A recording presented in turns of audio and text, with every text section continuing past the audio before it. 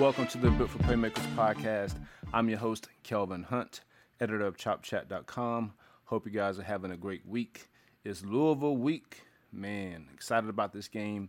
Going to share some thoughts on the game coming up on Friday night. But before we do that, I want to go ahead and thank our sponsors, BetOnline.ag, the fastest and easiest way to wager on all your favorite sports, contests, and events with the first-to-market odds and lines. Find reviews and news for every league, MLB, NFL, NBA, NHL, combat sports, esports, and even golf. BetOnline continues to be the top online resource for all your sports information, from live in-game betting, props, and futures.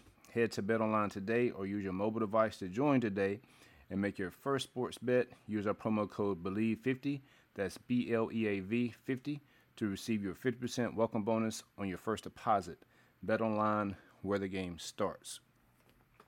But yeah, man, first of all, I want to shout out everybody that supports the podcast, man. Got a lot of new listeners last week. If you haven't had a chance to subscribe or rate the podcast, make sure you do that on whatever platform you listen on. I really appreciate it. But yeah, man, here we are, coming off the Louisville game, or going into the Louisville game, rather, coming off the LSU game, big win. Gave my thoughts on that. And a lot of people are looking at the Louisville game, and they're a little nervous. Louisville came back and beat UCF last week, and the game's away. It's a Friday night prime time, right where you want to be if you're an FSU player, an FSU fan. 2-0 on the season, a chance to make a statement to go 3-0 on the season, first time since 2016. And seems like some fans are nervous. Look, we haven't been there in a while. I get it.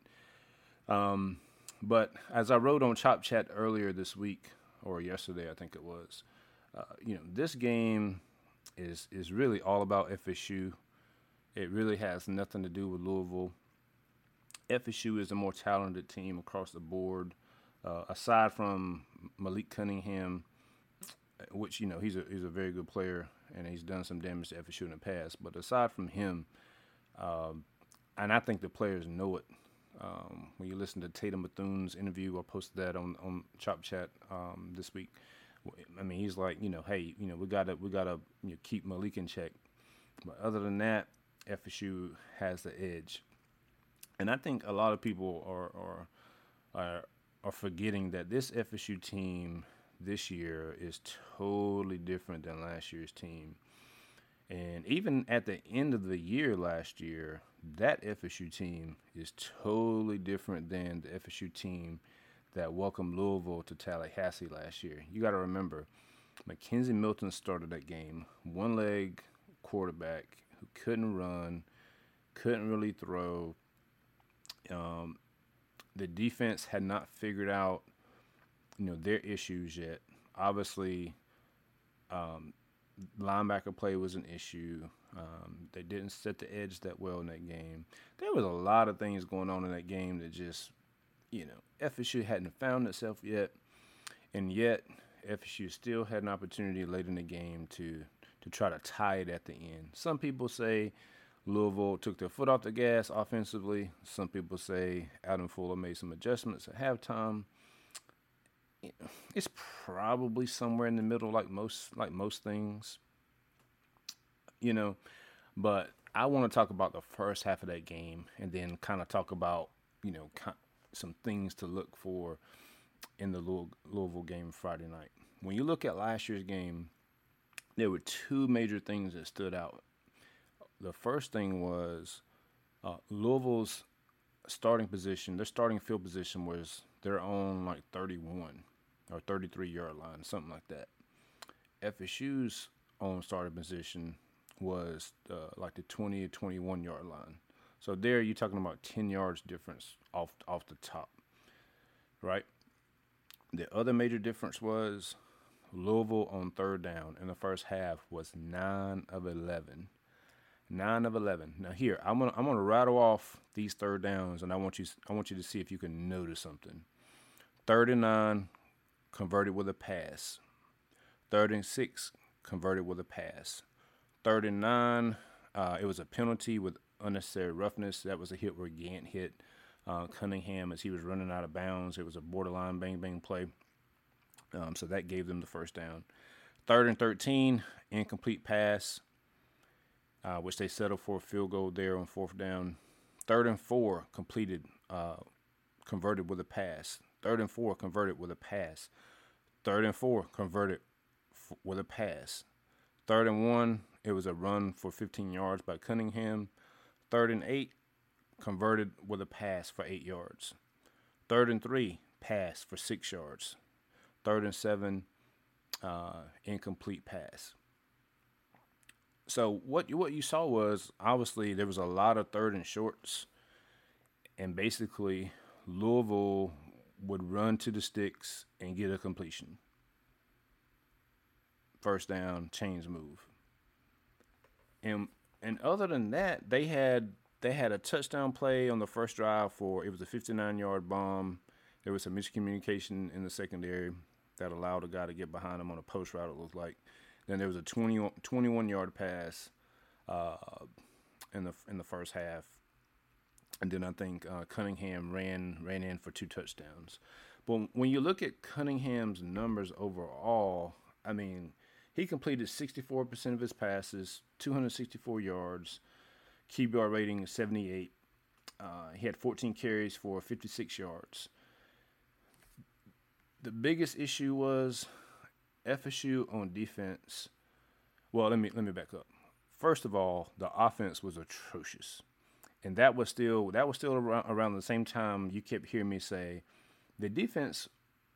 In this game, they weren't great, obviously, but whenever you're a defense, you have no faith whatsoever in the offense scoring anything. That makes it difficult on defense, right?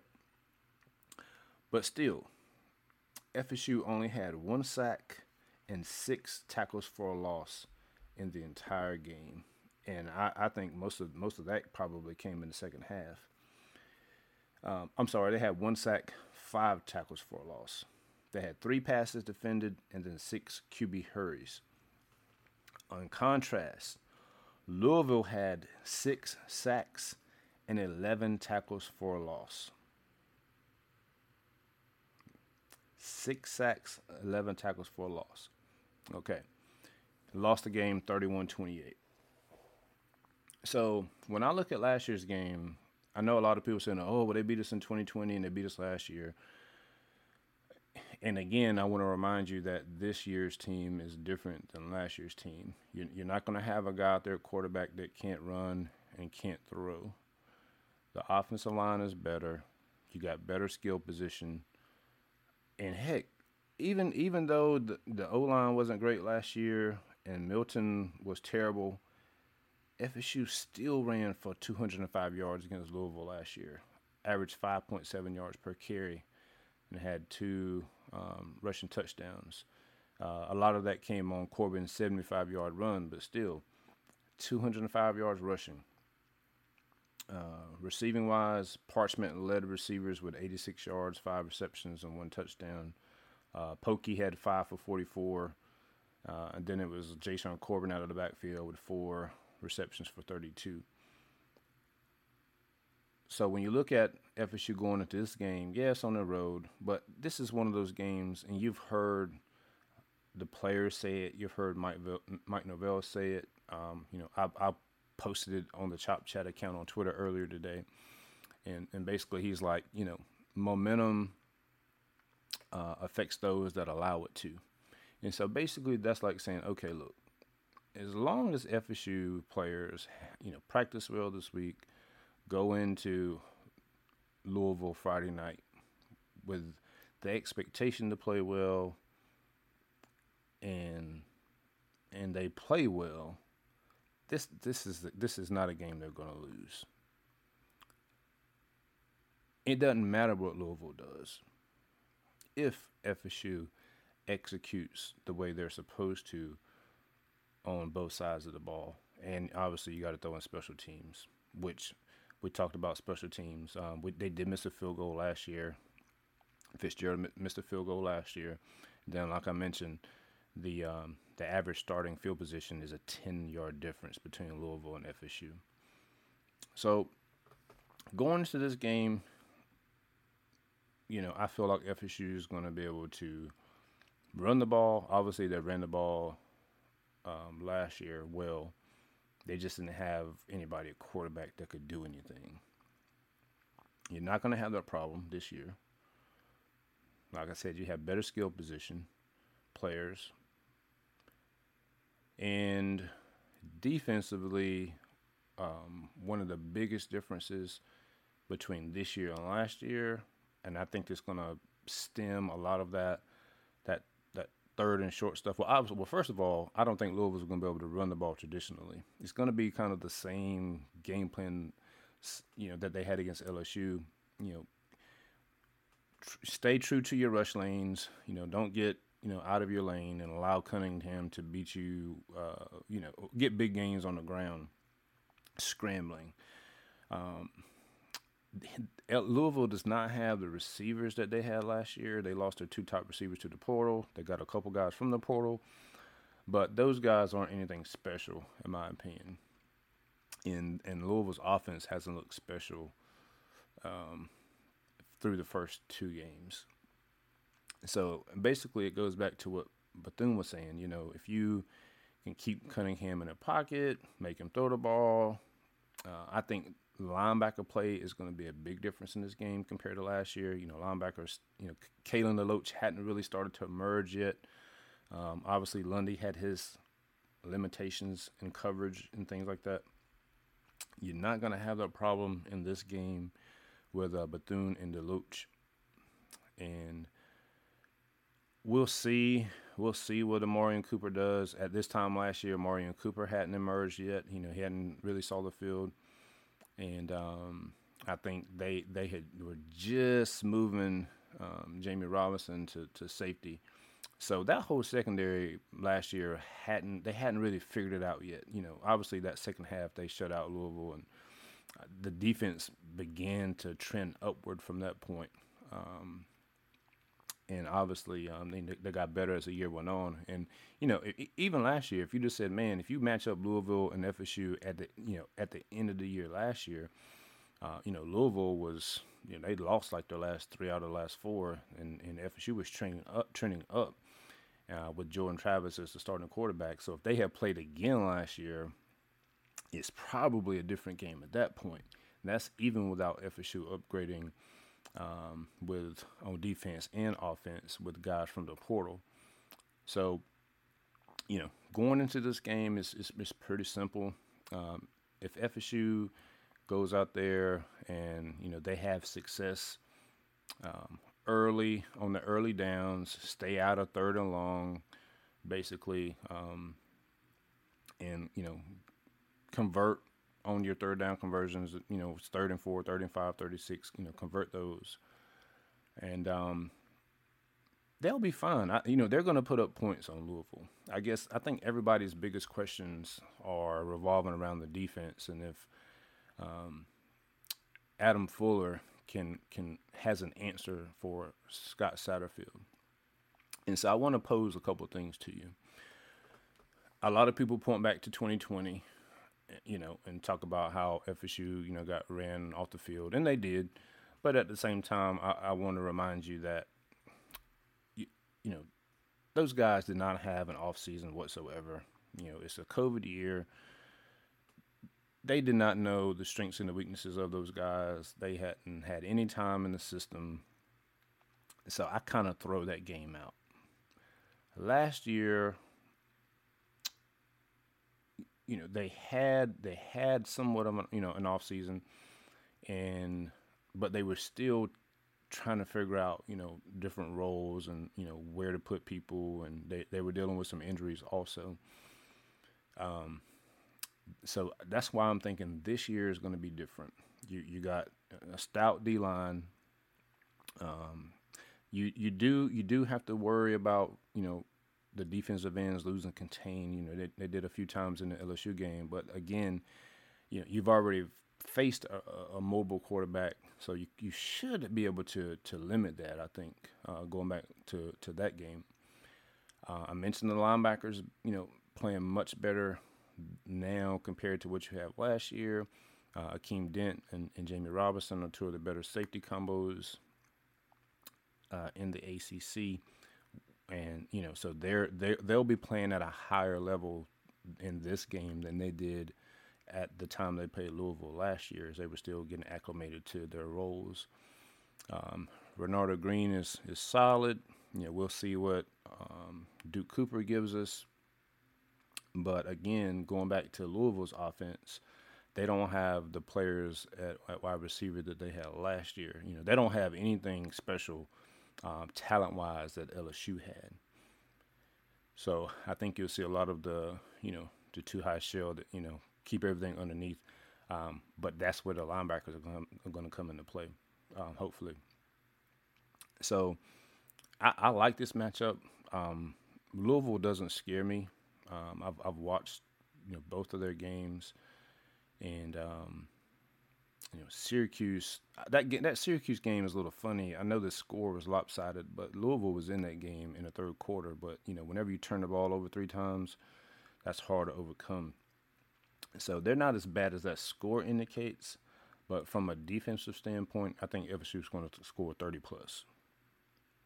The question is, can they slow down that Louisville offense enough to get some separation? And I think they will.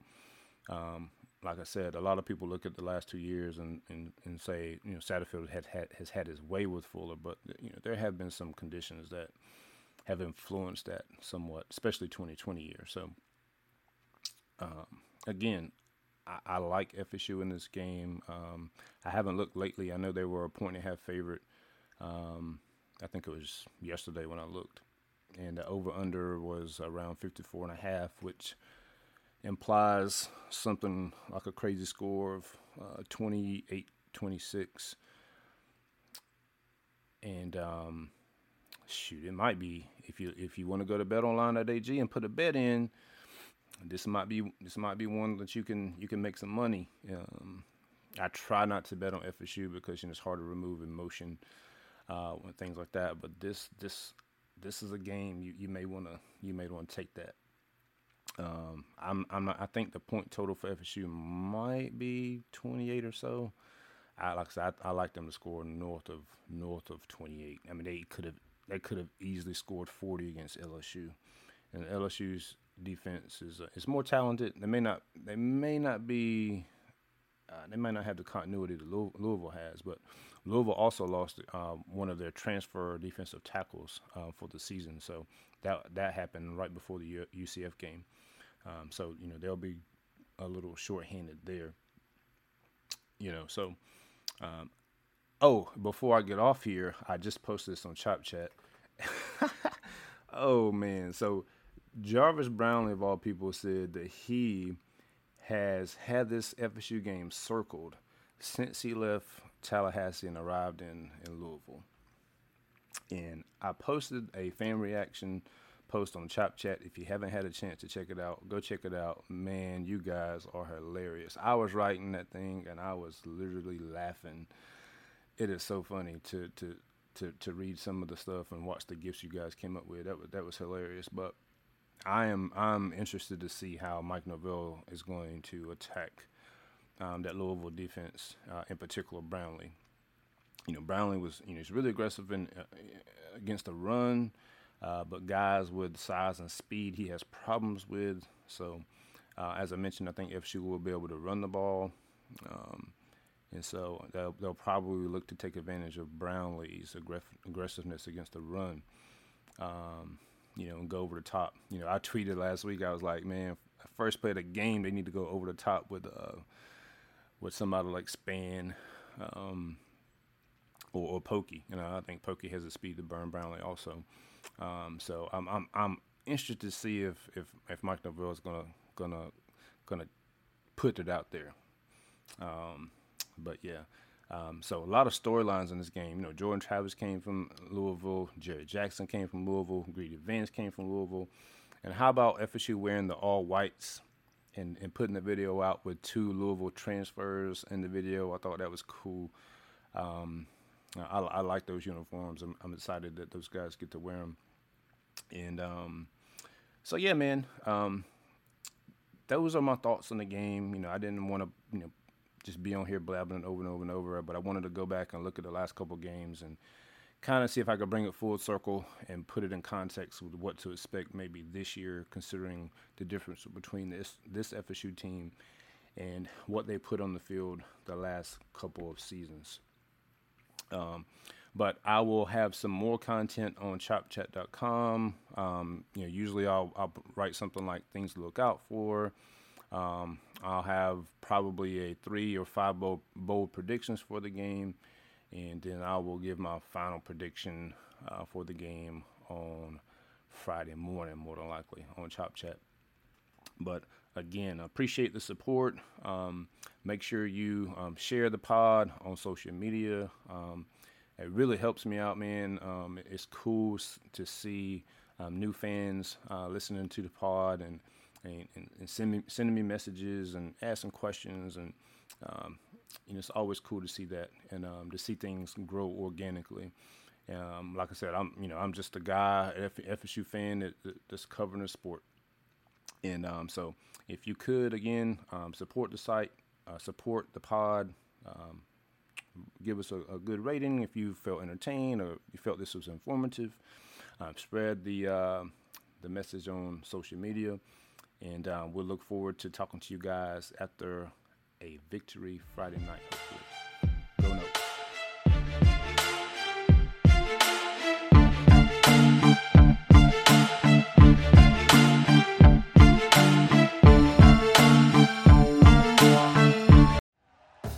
Thank you for listening to Believe. You can show support to your host by subscribing to the show and giving us a 5-star rating on your preferred platform. Check us out at Believe.com and search for BLEAV on YouTube.